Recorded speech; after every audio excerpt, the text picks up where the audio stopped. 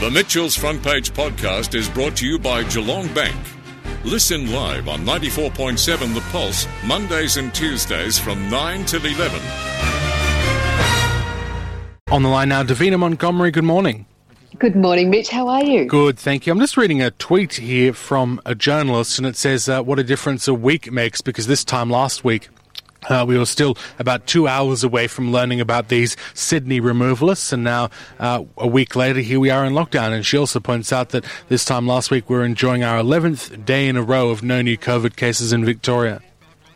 It is absolutely extraordinary, the pace that this virus moves at, and you know, encouragingly, the pace that we're responding now, I think, Mitch. I mean, that's, you know, it's hard. We're in lockdown again. None of us wanted to be here.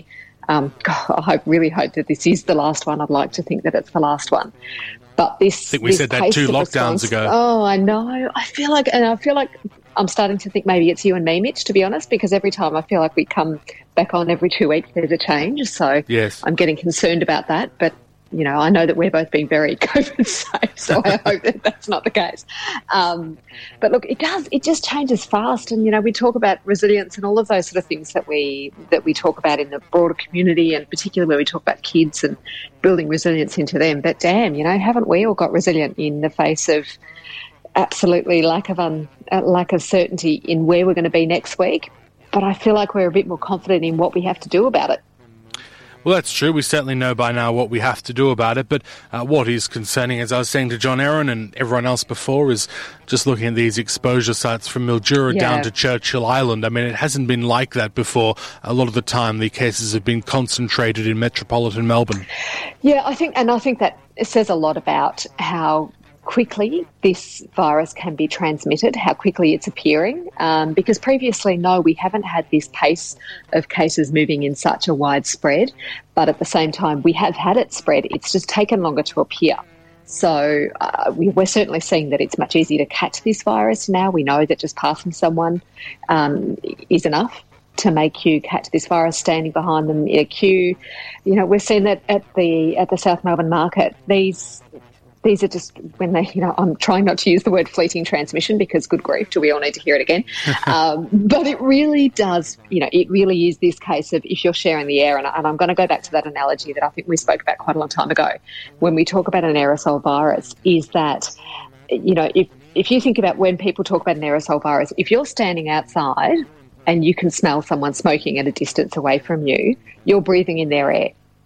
So it's that same thing again. That's how virulent this and how easily transmissible this virus is.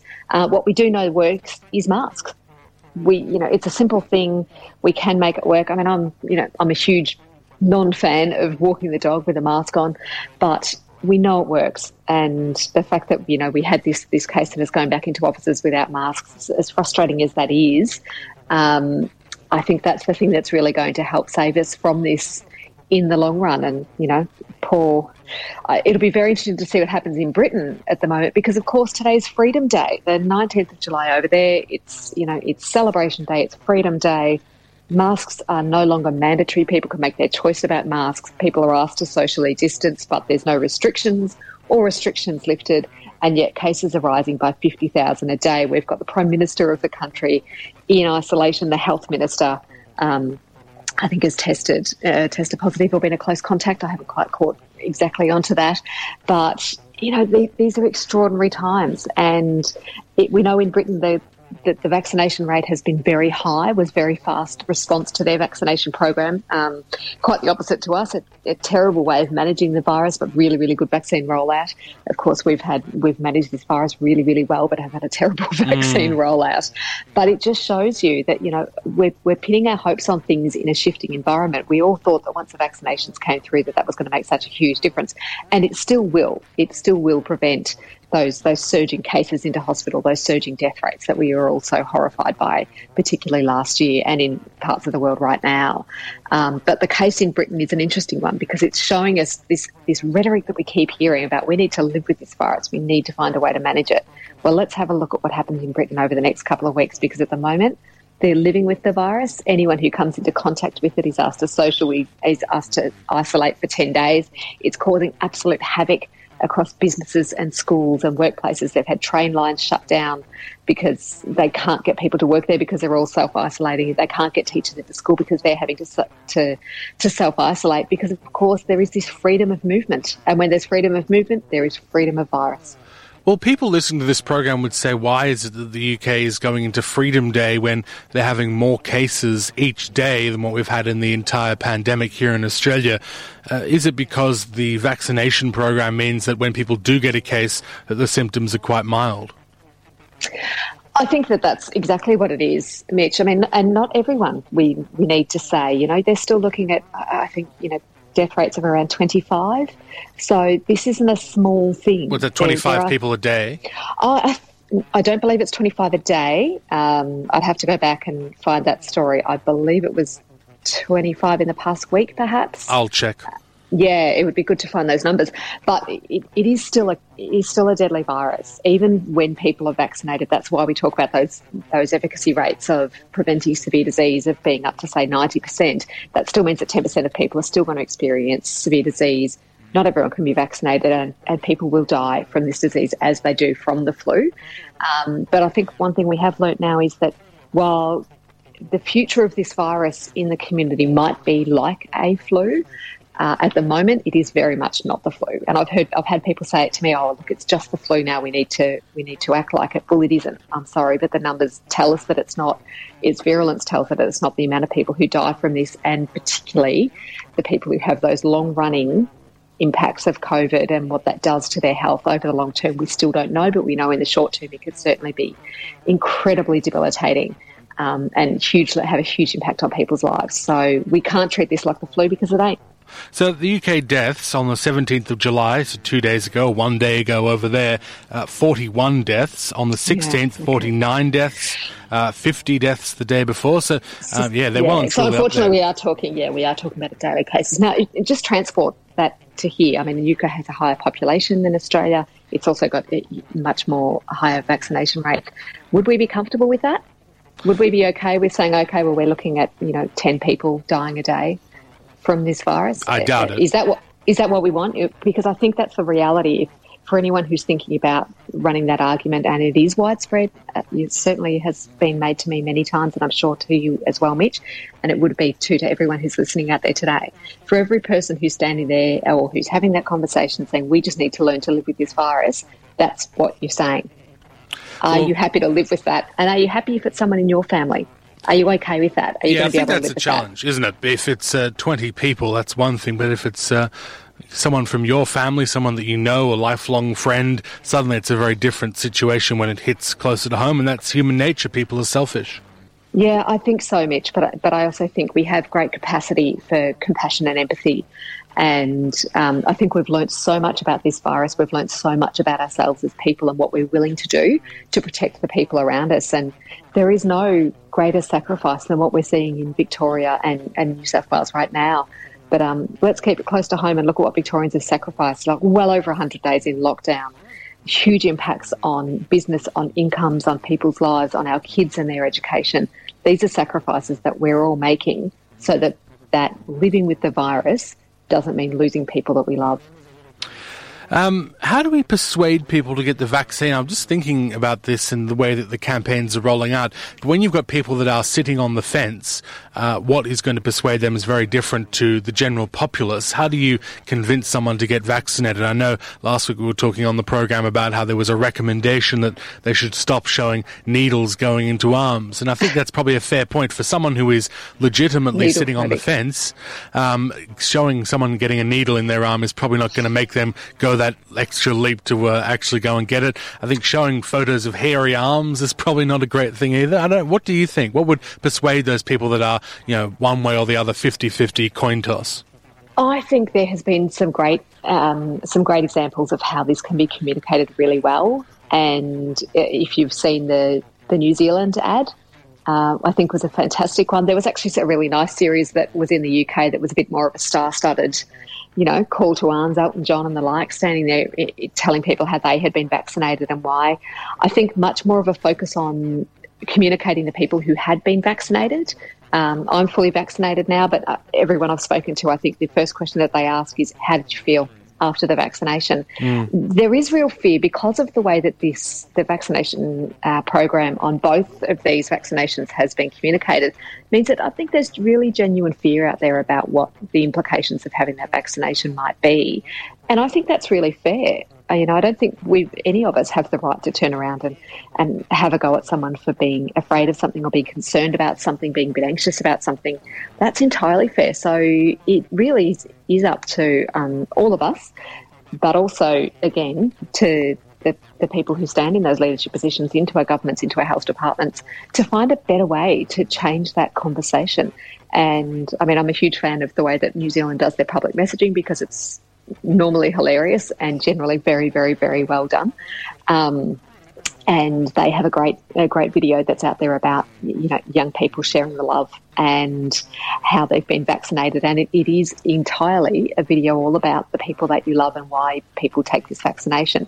And it isn't just for yourself. And we know this about vaccination. We know that not everyone can be vaccinated. For instance, a baby comes into the family, members of the family go and get a whooping cough vaccination because they don't want that baby to die of whooping cough.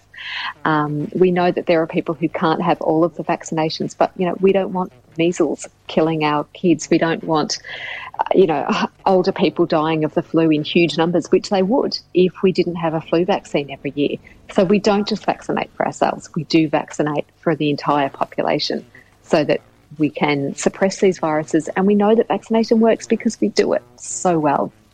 Now, one thing I did want to talk about with you is this Katie Hopkins situation where she put up some controversial videos, I think, of her talking about flouting hotel quarantine or at least making things a bit scary for the hotel quarantine staff. She was brought in, I believe, by Channel 7 to be part of their Big Brother VIP program and is now probably having to serve out the rest of her quarantine, and then we'll have to get on a plane back to the UK because I believe her visa has been cancelled. But for me, I think this just says a lot more about where free-to-air TV is these days. Hugely. Because the sort of programs you see, it's just recycling the same ideas over and over again, passing one program from one station. In fact, just about every network has probably had Big Brother on it at one point or another, hasn't it? And they bring in these people that are controversial, they are clickbait, they are shock jocks, if you want to use that term, and then act surprised when they behave like shock jocks. Yeah, I do wonder, Mitch, whether there's a producer or a team of producers that are sitting there feeling pretty chagrined this morning, or whether they're celebrating a successful strategy. And it could well be a bit of both. But, good grief. Yeah, I'm with you. It's just, look, it was an inevitable outcome. It was always going to be this way. This is the point of going after someone who's so controversial, someone who really does just push people's buttons, who garners attention by saying outrageous, ridiculous things. Why we even let them get a visa into the country. I think we've had these conversations before about when you've had, I'm going to use the word extreme commentators, because it doesn't just mean the right, it can be the left as well, but anywhere on the extremes can be dangerous. And we have banned people from entering the country before who have extreme views that don't align with how we want the public discourse the parameters that we want the public discourse to be able to be had in Australia. As you know, Mitch, I'm a huge fan of people being able to say what they think. I don't think we should be silencing people. I don't think we should be necessarily cancelling people. I think we need to listen when things are said, but at the same time, you need to think really carefully about the weight that you put on and the sources that are there, because if it's just a free-for-all, then it's Facebook, and that's a problem, or it's the comments section of the Herald Sun or the Sydney Morning Herald, or one of those. They're not great places to be. How many people read the comment section on a viral Facebook feed and feel good about humanity? You just don't, do you? It brings out the worst in people, and this is a person that brings out the worst in people. And look, she's made a career out of it. That's her choice. She certainly knows what she's doing. Whether she believes everything that she says or not, I don't know. But she certainly gets an awful lot of attention for saying outrageous things, and that ain't anything new. That's been happening for, as long as there have been people. I'm sure there's been people who've garnered attention and profited and benefited from being just outrageous. So that's her gig. Everyone knows it. Certainly the production team on Big Brother would have known it. They made that choice. I can't think that they would have made that choice unknowingly. So they would have been running that risk. They would have had those conversations and said, oh, look, let's just see what happens. And, the worst thing that happens if we get a bit of media, well, they certainly have. I don't necessarily have as much of a problem if someone wants to come in and talk to a town hall type situation where people have paid to attend, but I think it says a lot about a network if on free-to-air TV they want to air this person, and also it's the circumstances that we're currently in, because hotel quarantine is very limited at the moment, and rightly so, and some people, like Daniel Andrews, I think are saying we need to limit it even more, which if that means fewer lockdowns, I'm all for. So to bring in someone at the expense potentially of someone who is an Australian citizen who is overseas trying to get home doesn't play very well. And it doesn't feel good, does it, Mitch? It doesn't sit right. There's people who are desperate to get home. There's people for all sorts of compassionate reasons who want to see their families. There's people who've been overseas for an awful long time who are just trying to get home, and they know it's going to cost them a fortune to get here. But they're willing to do that because they just want to get home. And yet you let someone like this clown in. So, look, it's, that's fine. That's their choice. That's their business. Go for it if that's what they want to do. But yes, I think it does come back to, you're right, the network themselves, they've made their choice. But ultimately, at the end of the day, we've got a closed border situation that has gaps in it for certain privileged people. And that's a problem. But how do we save, in a sense, free-to-air TV, or is it too far gone? Because I think what they're seeing is, let's have a bit of a race to the bottom. Let's have a house on video with celebrities arguing with each other from the left side of politics and the right side of politics. Is that what TV is now, or is there something we can do to make it actually more valuable to people? Because I think it seems to be contributing to its own death spiral. It can, Mitch, and yes, I think that's part of the problem, is that when networks do jump in and they do go into this race to the bottom, and that's exactly what it is, that's a problem. But we also, I think we've seen in Australian television, and particularly in Australian audiences for free-to-air, that there is an appetite for different kinds of television as well, and different feel to really high-rating shows. So, I mean, obviously there's the Farmer Wants a Wife, and there's the, Bachelor, Bachelorette, those sort of shows that get huge ratings that, they're not sort of highbrow television, but people like them. Are they particularly nasty? I don't think so. They're not particularly edifying either, but for something that people like, that's fine. I think you see shows like MasterChef that in Australia went down a very positive route while the rest of the world didn't, and that's an international franchise. It's very big. It's a show that can be quite negative in other countries and have that really competitive kind of creative drama feel about it. But in Australia, the take was different very early on. I think the original three judges sort of put their foot down and said, no, we're not going to do it like that. We want to celebrate food and food culture, and look at the way that's been embraced. The shows like The Block, while yes, again, we have that manufactured element that we all see, huge ratings and a generally fairly positive sort of thing happening there. Look at David Attenborough, the king of public television. No one attracts a bigger audience than David Attenborough, and he creates, he and his team, I would say, he would be a huge team that creates it. But that series over decades and decades and decades, which has huge audience numbers, every country in the world would know who David Attenborough is. Kids in every country in the world would know who David Attenborough is. And this is free-to-air television. All of those shows you mentioned, I think, except David Attenborough, were reality shows. So are reality programs sort of the only format that really works to get those big audiences now? I don't think so. I think it, we see the change in times and we see shifts. And, I would point to, like, there was that Big Brother shift really early on, I think in the 90s, 2000s. But that was also the era of shows like Friends and Frasier and, I'm trying to think of an Australian show that would have had similar sort of appeal. Kath and Kim. Yes, exactly. This was an era of television where it was about people, and it was about ordinary people. Like, we'd gone from that 80s, the big shoulder pads, the dynasty, the big hair, and then we moved into an era where there were shows about ordinary people living reasonably ordinary lives that garnered huge attention. So do we ever stop hearing stories about people? No, I don't think so. I don't think so. And I think reality television has become a big thing because it's cheap. It is a cheap production to run as opposed to a drama or a comedy show or a sitcom. But, probably not that much cheaper now because it's become so big that it would cost you a fortune to have the hosts and the special guests, and who knows how much, British commentators of a certain persuasion get paid to come over here. So the other thing is that we know how to do production now. So the logistics of being able to put production in place now have changed in its cost structure. I mean, the price of the equipment, the availability of people, that skill knowledge that we have in Australia and in Victoria, that's huge. The amount of people, videographers, audio, makeup artists, writers, producers, there is a huge community of them, and we often only have a very small number of them actively working on a typical number of shows. So that tells me that there is a huge pool out there of very talented people with great stories and great ideas that at the moment aren't being heard. And that is exactly the same thing that kicked off that other great era of television a couple of decades ago, where we did see those huge big shows that changed the landscape of television. So I'm hopeful for TV, Mitch, because I think that we never stop wanting to watch things.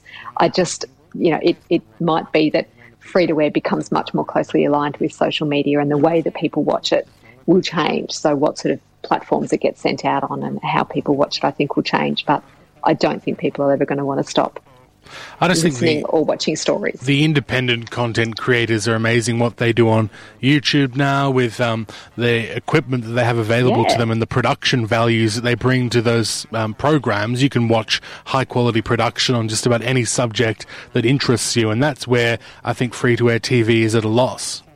Well, I mean, what's stopping free-to-air going in and picking into those pools and kind of trying to find the next big thing, because it's out there and chances are it's already actually out there.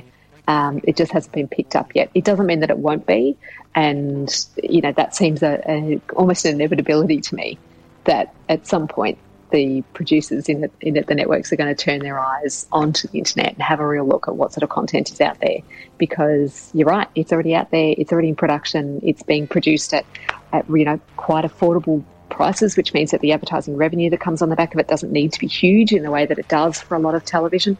You don't need huge big sets and extraordinarily expensive equipment and huge big teams of people to produce great storytelling on film. So we know that now. It's certainly out there. I reckon it'll happen. And just last of all, federal political roundup, just because we've got this news poll out today, which shows that Labor has increased its 2PP fortunes quite substantially. It's now 47-53 in favour of the Labor Party. But also locally, in the way that that's affecting the campaign, we've got the situation in Corangamite. You might have read over the weekend that Tom Rowe not happy with Stephanie Asher being the Liberal candidate for Corangamite, so he's decided to now go it alone and run as an independent. So there's now a lot of interest on that seat, probably more than usual, given that we don't even know when the federal election will be yet. Yeah, it is going to be that one of those seats that we hear an extraordinary amount about on the national level. You just will. It's becoming one of those seats, on the state level, but you're going to hear so much about it just because it's going to have eyes. There's going to be a lot of eyes on it. You've got some big personalities in there, and you've got three people when you sit in the incumbent that are pretty politically savvy, that have been around the circle for a long time. They're reasonably young. They're different faces to what has typically been seen. I mean, we know we had Stuart MacArthur in for decades and decades, it felt like. Yes. So this is sort of that new wave, and it's going to be really, really interesting to see where that goes. But like all of this, I don't know how much of the local seats will be decided on personality. I still think an awful lot of it's going to be decided on politics. And politically, at the federal level now, we're seeing, that COVID battle, it continues. And the next election, we're July now, we're looking at an early next year, it will be decided on COVID, and it will be decided on the response. What that ends up being at that point, who knows? But at the moment, we certainly know that the Prime Minister and the federal coalition are bearing the brunt of the voting public's anger about the vaccine rollout. So when we've seen this news poll that's come out that would be, would be a bit of a kick in the pants up in Coalition Party room. But at the same time, that's this news poll. There's been previous ones that have been different. There'll be ones afterwards that will be different as well. But this one is clearly a very clear message to the coalition and particularly to the Prime Minister that people are not happy with the vaccine rollout. People are not happy with the management of this. And I don't think they did themselves an awful lot of favours with the New South Wales versus Victoria argument. Dan Andrews he's a political animal, and he landed a blow when he called the Prime Minister for New South Wales, because we're going to hear that line a lot. And yes, it's a tacky little political line that gets thrown out there, but it will be used and repeated heavily. You can just feel it. So there's a bit of work to do for the party, for the Liberal Party and for the coalition in Canberra. They've got a lot of public faith to rebuild, and at the moment, the sway of sentiment is sitting with the state leaders. So, obviously Gladys Berejiklian had a quite extraordinary run through the COVID period, is certainly struggling now. But again, remember that we've got time that goes out ahead of that. So what happens after a lockdown is quite different to what happens when you're in it. We know that because we've been in it in Victoria 5 times now. So we've seen what happens, that support will drop while you're in the lockdown, then you come out of lockdown, you see that weight of response and go, oh, okay, actually, no, that was pretty good. So at the moment, Daniel Andrews, James Merlino, they're having a really good run because people are feeling like they've done what they needed to do and they've done what they expected. And I think we all expected this lockdown to go hard and go early, particularly when we're seeing what was happening in New South Wales. In New South Wales, Gladys Berejiklian had exactly that same situation for a very long time, with the voting public sort of sitting there saying what a great job she's doing. She's kept us out of lockdown. She's really listening to us and looking after our interests. And then when the cases started to spiral, now it's flipped, and even to the extent that you've got the traditionally right-leaning media outlets like the Murdoch News sitting there giving it to us, basically. When you've got the Australian having a go at you about not going hard enough early enough, very different rhetoric to what has been put out in that particular outlet for a long time. But it feels, now they're sitting in a situation where the expectation of what they thought should have happened slipped away from that leadership decision. So I think there's a gap in that, and I think we're seeing that at the federal level as well, where what we expected to happen with the vaccine rollout, with the control of hotel quarantine, these two big federal issues, hasn't happened, and that's been a problem. Scott Morrison will be absolutely hoping and praying that they don't get big outbreaks of, or even small outbreaks, God forbid, any outbreak in aged care or disability care, because if it does, he's in huge trouble. Yeah. No, I think that's spot on. Look, thanks for being on the program once again. Always good to catch up. We'll talk to you again in 2 weeks, and I think we say this all the time, but hopefully in 2 weeks it's lockdown free.